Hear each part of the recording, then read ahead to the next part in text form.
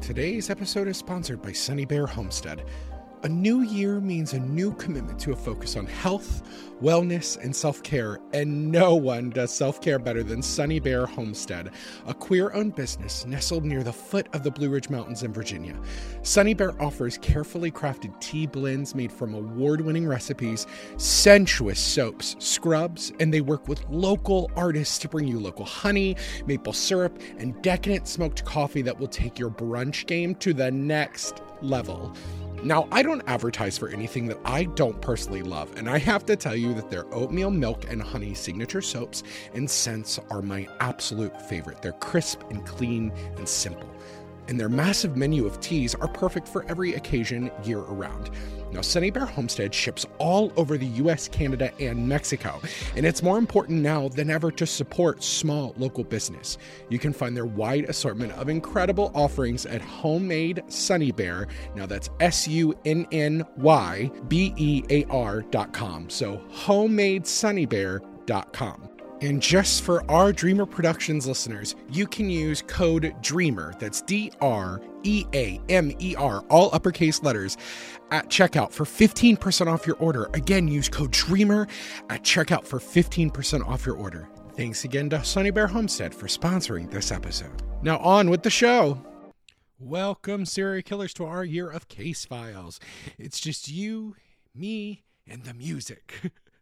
I wanted to start off the third year of Saturday Morning Confidential with the greatest movie ever made. That is right, the greatest movie ever made. No, this isn't up for debate, and no, I will not be taking any further questions. We often talk about movies being too smart and too ahead of their time, but looking at this movie 30 years later, it truly was too smart and too ahead of its time, and some of us were lucky enough to see it. But thankfully, as occult classics often do, the rest of the world got to see it too. Du jour means friendship, and most importantly, du jour means crash positions. And du jour means sit back for another deep dive into the files of Saturday Morning Confidential. Now, based on the Archie comic characters and the Hanna-Barbera cartoon, the lore of Josie and the Pussycats weaves the story of three music-loving ladies from Riverdale. Yes, that Riverdale. As they rock their way to stardom with their manager, the bumbling Alexander Cabot, and his freeloading sister Alexandra, getting into typical Hanna-Barbera hijinks. The film took inspiration from both the comics and the cartoons while bringing them into the sparkling digital age of 2001, as well as inspiration from 1997's Spice World about the girl power group the Spice Girls. The movie was written and directed and had original music by Deborah Kaplan and Harry Elfont of Can't Hardly Wait fame. And the soundtrack was produced by the legendary Babyface with lead vocals from Letters to Cleo and Sixpence None the Richard's Kay Hanley. The plot follows the edgy, quirky girls Josie, Val, and Melody, who are working multiple jobs and being best friends who dream of being rock stars, but can't seem to book more than 30-minute slots at their local bowling alley. Meanwhile, music company Mega Records is secretly working with the American government and huge corporations to brainwash the world using subliminal messages under the music. And their current multi-platinum boy band Du Jour starts to notice that something was off. Their plane mysteriously crashes, and the devious record producer Wyatt, working for Mega Records leader Fiona, must find a new superstar band. On a happenstance, Wyatt almost runs over the Pussycats, and just like that, they are rocketed to fame. But the girls must solve the mystery. But will their friendship last through it? You'll have to watch to find out. Now, Archie Comics was apprehensive through every step of the process because the more mature tone of the movie was deviating from what they thought the comic should have. But it was getting major buzz from within Universal, who was distributing the movie. And they were pulling some A-list names to audition for the roles. Now, Rachel Lee Cook, who was an icon of the time, was a favorite from Kaplan and Elfont after her audition for Can't Hardly Wait, and she was astonished that she was chosen to lead the movie. Now, musical icons like Beyonce, Lisa Left Eye Lopez, and Ashanti all auditioned and were asked several times to really push themselves for Val, but the creatives insisted that the performer must understand comedy, so the role eventually went to Rosario Dawson, and the blonde film sweetheart Tara Reid rounded out the iconic musical trio as Melody. They pulled so much influence from the source material, so Paolo Costanzo and Missy Pyle were cast as the scene-stealing Alexander and Alexandra Cabot, and character actors extraordinaire Alan Cummings and Parker Posey were the film's villains as Wyatt and Fiona, along with performances from Seth Green, Donald Faison, and Breckin Myers as part of the boy band du jour, and incredible other cameos from the time. A fun tidbit about the film is that the product placement was absolutely key. And the audiences remember the Target-themed plane, Revlon-themed hotel rooms, McDonald's-themed bathrooms, and logos and icons of worldwide fame were seen in literally every shot and every scene. These were all placed in the movie at zero cost to the corporations themselves, which was actually really smart because no marketing is bad marketing. And going through a corporate structure to approve the amount of control they would need in the movie really let the film's art department kind of do what they wanted to do. Now, this is a period piece that is such a slice of its time, but many films of its time, the critics absolutely hated it. Most were going in with an opinion based on the Hanna-Barbera cartoon from the 70s. And so the critics felt it just didn't work on screen. And this was kind of a key of the time from the 80s and 90s. We've talked about it a lot on the show. So on Rotten Tomatoes, the film has an approval rating of 53% based on reviews from 123 critics. The site's consensus states that live-action update to Josie and the Pussycats offers up bubbly, fluffy fun, but the constant appearance of product placement seems rather hypocritical. Which, did they watch the film? That's the whole point. And on Metacritic, the film scores a 47 out of 100 based on 29 critics, indicating mixed or average reviews. Now, the audience survey on CinemaScore gave it a B of an A to F rating. So, obviously the audience loved it. Now, Roger Ebert, who I have declared a deep enemy of the pod, I will speak ill of the dead. I think he's dead. I don't know. Somebody will correct me. Gave the film 1.5 stars out of 4, commenting that Josie and the Pussycats are not dumber than the Spice Girls, but they're as dumb as the Spice Girls, which is just dumb enough. In an obvious comparison of the British girl group from the 1997 movie Spice World, obviously. We talked about it earlier. Which was met with even more negative reviews and a worse score that Ebert has ever given. The film grossed about $14 million at the U.S. box office. The production budget was somewhere between $22 and $39 million, so this was clearly a bomb. Now, Josie and the Pussycats was released on VHS and DVD by Universal Home Video on August 21st, 2001. That's my birthday. Well, my birthday weekend. So, the original film rating was PG-13, and it caused a lot of conflict within Archie Comics. So a family-friendly PG version was also released alongside with the theatrical version. You could grab either. This omitted a lot of the profanity and sexual references. And it was released internationally by MGM through 20th Century Home Entertainment in December of that year. I wonder who owns that distribution worldwide now, because it was, if you all know, famously, it was never been available until recently on music streaming sites, and it wasn't available until 2021 on a DVD copy that didn't cost you $1 million from that initial release. And so, it's never been available on streaming until, the last 3 or 4 years. And even then, it'll only be streaming for, 2 or 3 months at a time. At the time of recording, I believe in the U.S. it is available on HBO Max. I know it is available for rent on Amazon as well within the U.S., maybe Canada, but you all will have to check. So, to coincide with the 20th anniversary of the film, a Blu-ray version was released from Mill Creek Entertainment, with most of the extras from the DVD releases carrying over. And the album, the music album that was released in 2001 was certified gold, and it was released about 500,000 copies. And in 2017, the new media mogul Mondo released the albums on vinyl, and it was Purple Leopard, you know I have it, and also came with the 45 record featuring the 2 songs from the Du Jour band on the soundtrack. Now, thanks to VHS and DVDs being passed around within slumber parties, college dorms, and late nights at Blockbuster Video, along with the family-friendly version being played every weekend for 5 or 6 years on multiple networks, this film has earned the coveted title of cult classic. Now, I dare you to enter any group of hip elder millennials and ask, what does du jour mean? And I guarantee you'll probably love the answers. Now, an animated series was originally planned to follow up the film, but when the film bombed, the series went bye-bye. Now, we saw the Pussycats receive a revival on Riverdale and then went over to Katie Keene. And most people were very excited to see an all actresses of color playing all of the Pussycats, and that was going to be really great. But as many critics brought up, they were pretty much just used as foils and tools for white characters, which is not great. But they were also really successfully revived recently in a new Archie comic that came out by the same title that I encourage everyone to go pick up. I think it's like $9.99 for the first 5 issues from Archie, so go ahead and find it. Now, let's go behind the music to find out what makes this movie so iconic. And we'll be right back after these messages.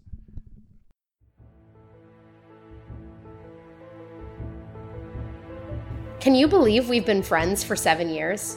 And it all started because I compared you to Alana the Lioness. Tamara Pierce really set the tone of our friendship. A love of magic, Briar Moss, fantasy, Briar Moss, powerful women, and of course, Briar Moss.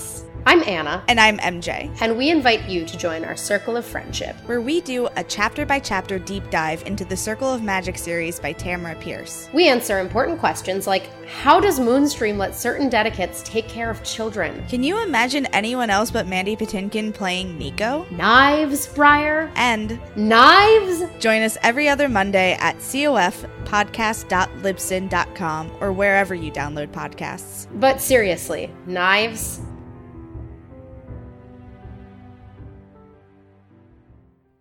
Okay, are you more of a punk rock prom queen or a brown paper magazine?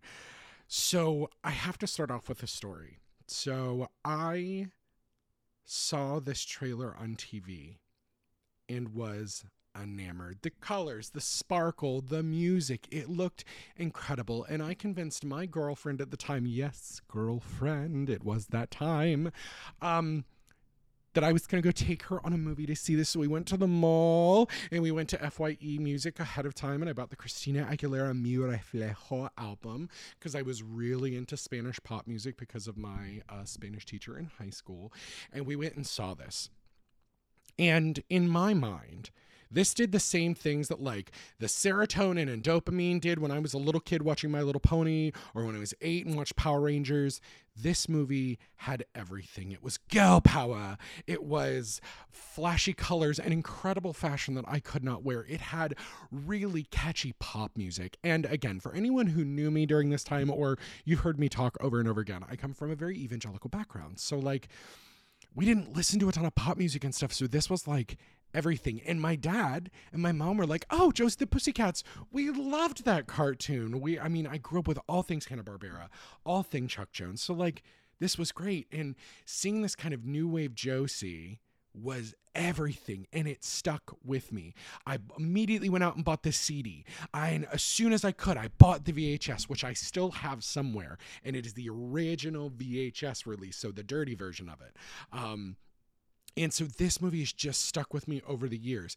And some of the people who I consider my closest friends, we all bonded about our love of this movie that other people just, it didn't seem to click with them. But I feel like the older I get, the more people I'm getting that like draw in and remember this. And just every once in a while, I text my friend Molly, who was on the show for the Teen Witch episode, and I just go, du jour means friendship. Du jour means crash positions, because du jour can mean whatever it means, because du jour means everything. So let's jump in. So clearly this movie is special to me, and I think everything that I'm covering this year in Case Files episodes are going to be special for me in some way, shape, or another. So like this movie heavily queer, like codes my queerness. Because it's strange for movies that like are inherently aren't queer, even though there's lots of like queerness to it. It codes my queerness. This era was a time where like product was everything. Electronics were becoming huge. It was accessible. It was about who you're wearing, what you were wearing. And, what's really funny is this is a good time to do this movie because this is where fashion is cyclical back to. Like, it is back there. Like, I love the girls that are in every scene that are like, oh my God, pink is the new orange.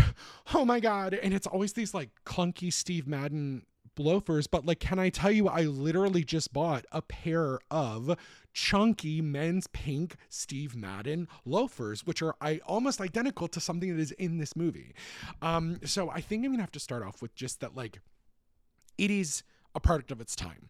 So some of the things in this haven't aged well. There's some terminology. There's an Aries Spear. Well, no, the Aries Spears is an absolute piece of trash, based on some recent interviews.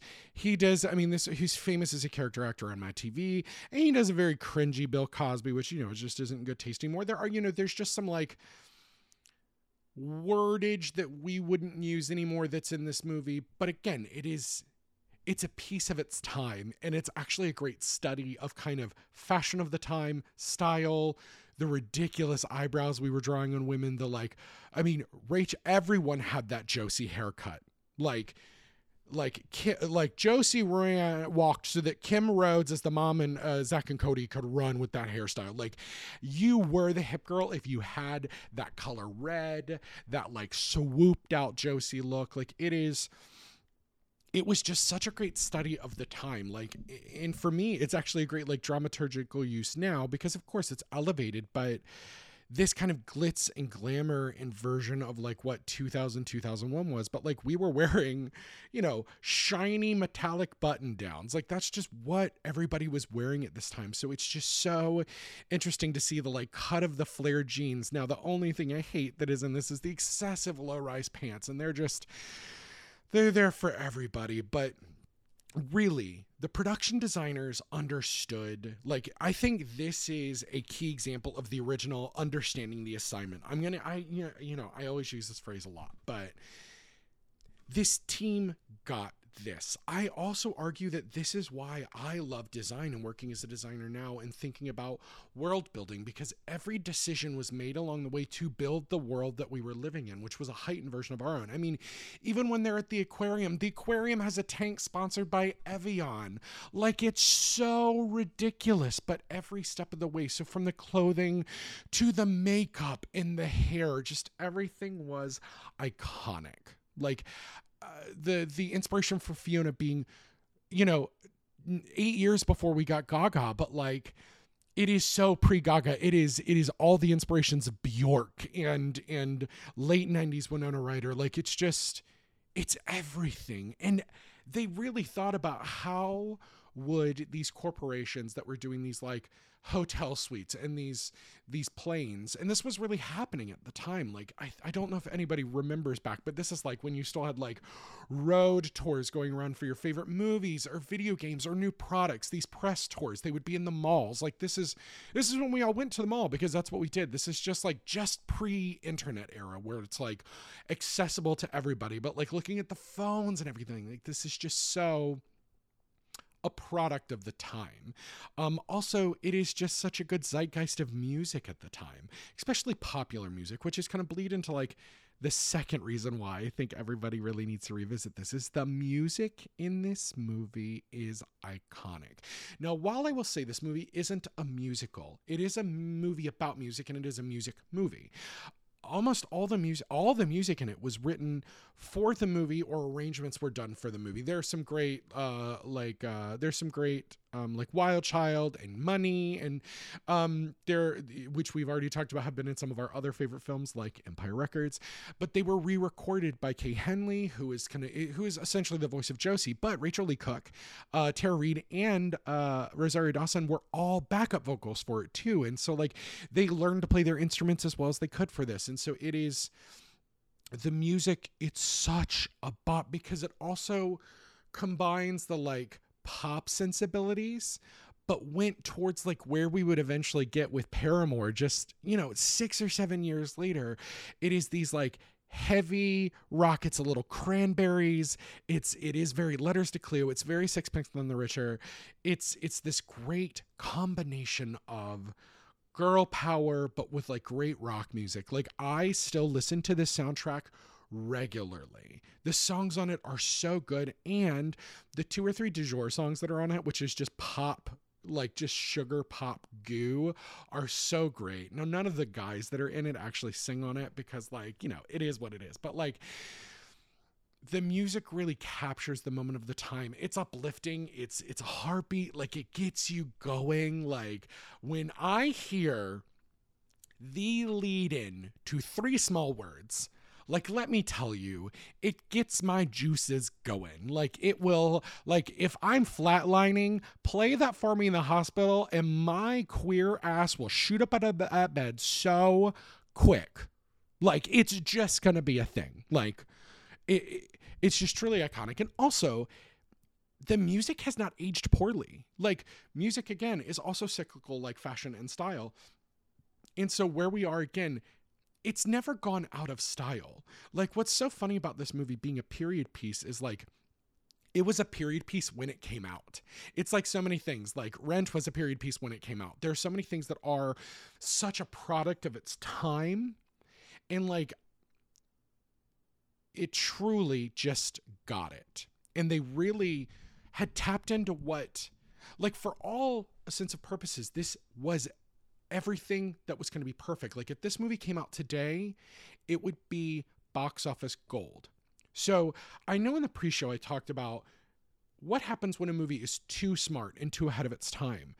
But this movie was so smart. It was making fun of the genre that it was.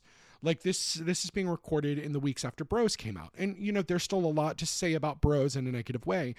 But as they were writing that movie, they get the genre. They understood the assignment of kind of how they were making fun of rom-coms and how we still want a gay rom-com, but we wanted it with, you know, for Hollywood, it still needed to be within the parameters of, like, a heteronormative love story, where Josie was making fun of, like, VH1 culture, MTV culture. It was making fun of Spice World. It was making fun of music. It was also making fun of corporations. And that was where a lot of the critics were like, oh, it's being hypocritical. And I was like, no, they literally are making fun of the people who they're also giving free marketing to, because that was the only way to do it. Like, you guarantee, there's no way Pepsi would have let them do this movie if they'd sat down and read this script. Also, then they would have had Pepsi battling with Sony, battling with Target. Like, it was just so smart of them to do free. But again, this movie is so informed and it is so intelligent. And normally I go, ooh, the same directors wrote it and did the music and did this and did that. And I think for this situation, it was a closed team. So they really were able to not have a muddied up, like, story and plot along the way. Like, the plot is there. Like, it's really simple. They threw in a romance with Alan M with Josie, which is so sweet. Though I do think it's funny that in any world, Josie would be the homely, ugly girl, which is just like, okay, whatever. Rachel Lee Cook was literally a face of her generation. Just a side note, does anybody remember her anti-drug ads that she was in? This is your this is your brain. This is your brain on drugs, and it's a cast iron skillet with a fucking egg. Talk about, like, this time. I mean, let's anthropologically, this time is bonkers. Like, 1998 to 2004 or 5 is the weirdest time. And ultimately, in my opinion, it's where our timeline probably got altered at the first time. Like, I feel like there were so many things that happened along those times, or I don't know if any of you all remember how many times the world was supposed to end, how many times there was going to be a catastrophic comet or something. You know, understanding time is not linear and it's whatever. I just feel like there were so many points in there that is where our timeline altered itself. And I think this is still when Hollywood was doing the silliest, weirdest things, but we're still taking itself so seriously, and music was taking itself so seriously. Meanwhile, understanding exactly. And I think they just didn't like that, like, this movie was making fun of the industry and kind of telling their secrets. Also because subliminal messaging has been kind of a hot button issue for years and was a legitimate marketing technique for a very long time. So, like, nothing in this movie is actually outside of the realm of possibility. And I think there were just too many people who took this movie too seriously and too personally, and it panned, because, like, this movie is fucking genius.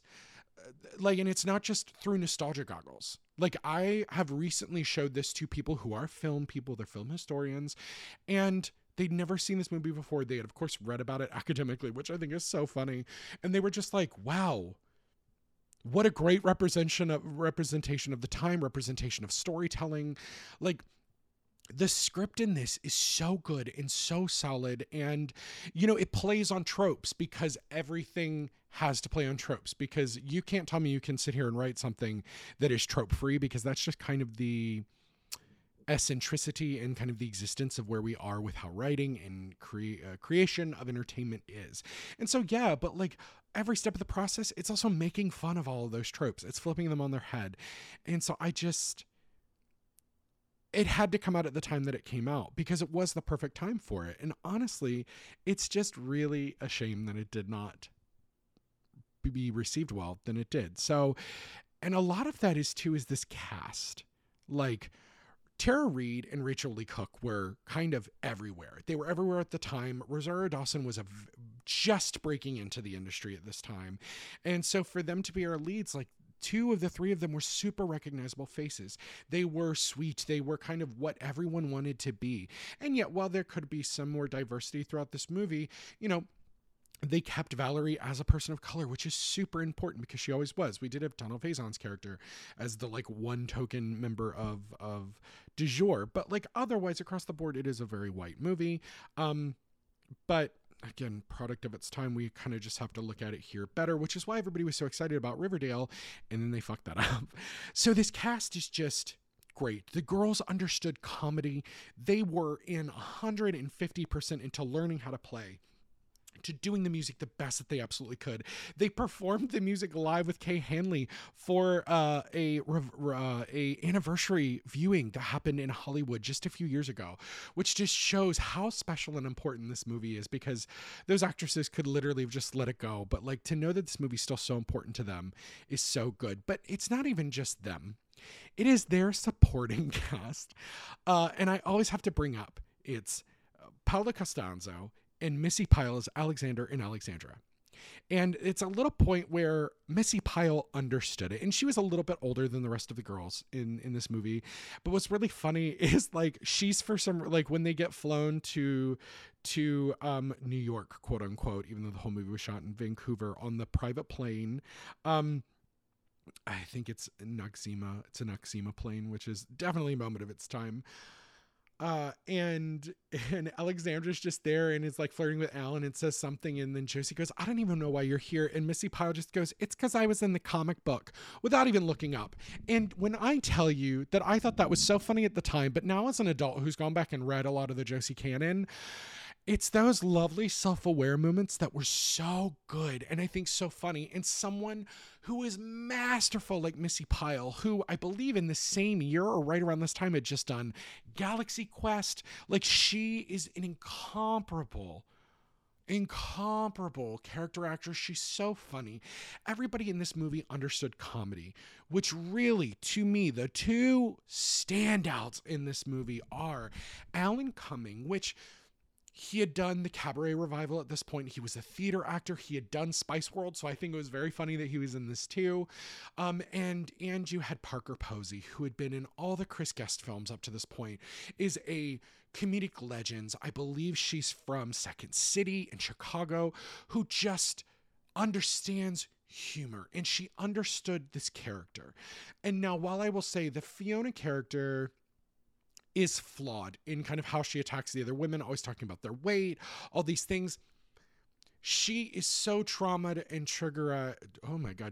and triggered by like how terribly she was treated as a kid, that like all she wants is like these girlfriends to like be close with her. So it makes a ton of sense that she would internalize all of that. Like, she never got to have a sleepover with the girls, like all these things that like, it seems so silly, and now it's very like maybe anti-feminist and counterproductive. But I think at the time, especially for a lot of us who came up during that time, you know, a lot of us cling. I mean, I have this show, which is literally all about nostalgia. If you know me, I'm a toy collector. I love buying things.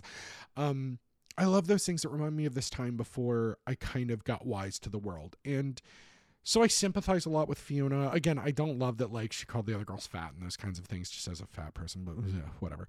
But Parker Posey understood what she was trying to accomplish with Fiona. She wore those costumes beautifully. She did the musical number. She is someone who never says no, but says, "How much do you want?" and then gives you 100% more than exactly what you're asking for. Like, she's just so brilliant and just gets it.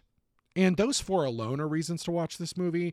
And then when you add the 3 girls on top of it, you also have great cameos from like Carson Daly, who was dating Tara Reid at the time. You had all of the great like Entertainment Tonight, MTV News Daily, all of these people who were just a zeitgeist moment of the time. Also, let's pour one out for our fallen homie, Virgin Megastore. Like, I didn't know the Virgin Megastore till almost before it was gone, but when I moved to New York City, a lot of you all have to remember with me that Virgin Megastore in Times Square or the Virgin Megastore at Disney, downtown Disney, like these things were iconic. They were multi-leveled. You could go and just listen to music and buy merch from all of your favorite bands and things, and it was just this really awesome immersive thing. And so all these things together, like, and I'm not even really scratching the surface, but anytime I have a chance to rewatch this movie, it just, from the lowest part of me, makes me just feel so good and warm and free.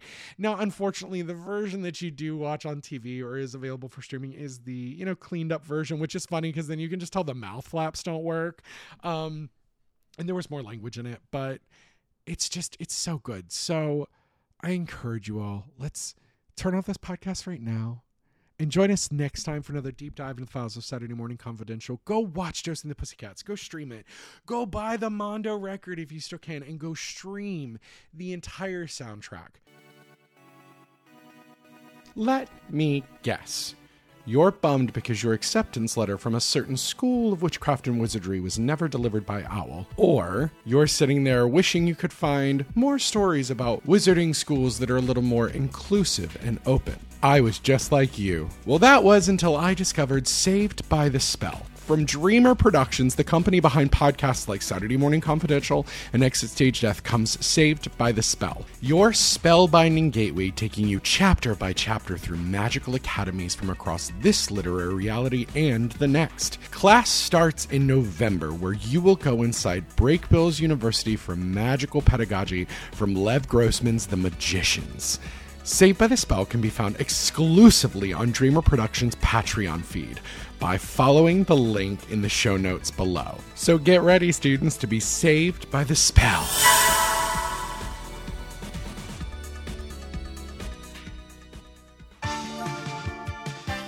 Saturday Morning Confidential is brought to you by Dreamer Productions and is a proud member of the Certain POV podcast network. You can find us on Facebook at Saturday Morning Confidential, on Instagram at SMC Pod, and on Twitter at The SMC Podcast. You can find all the shows that Certain POV has to offer at certainpov.com.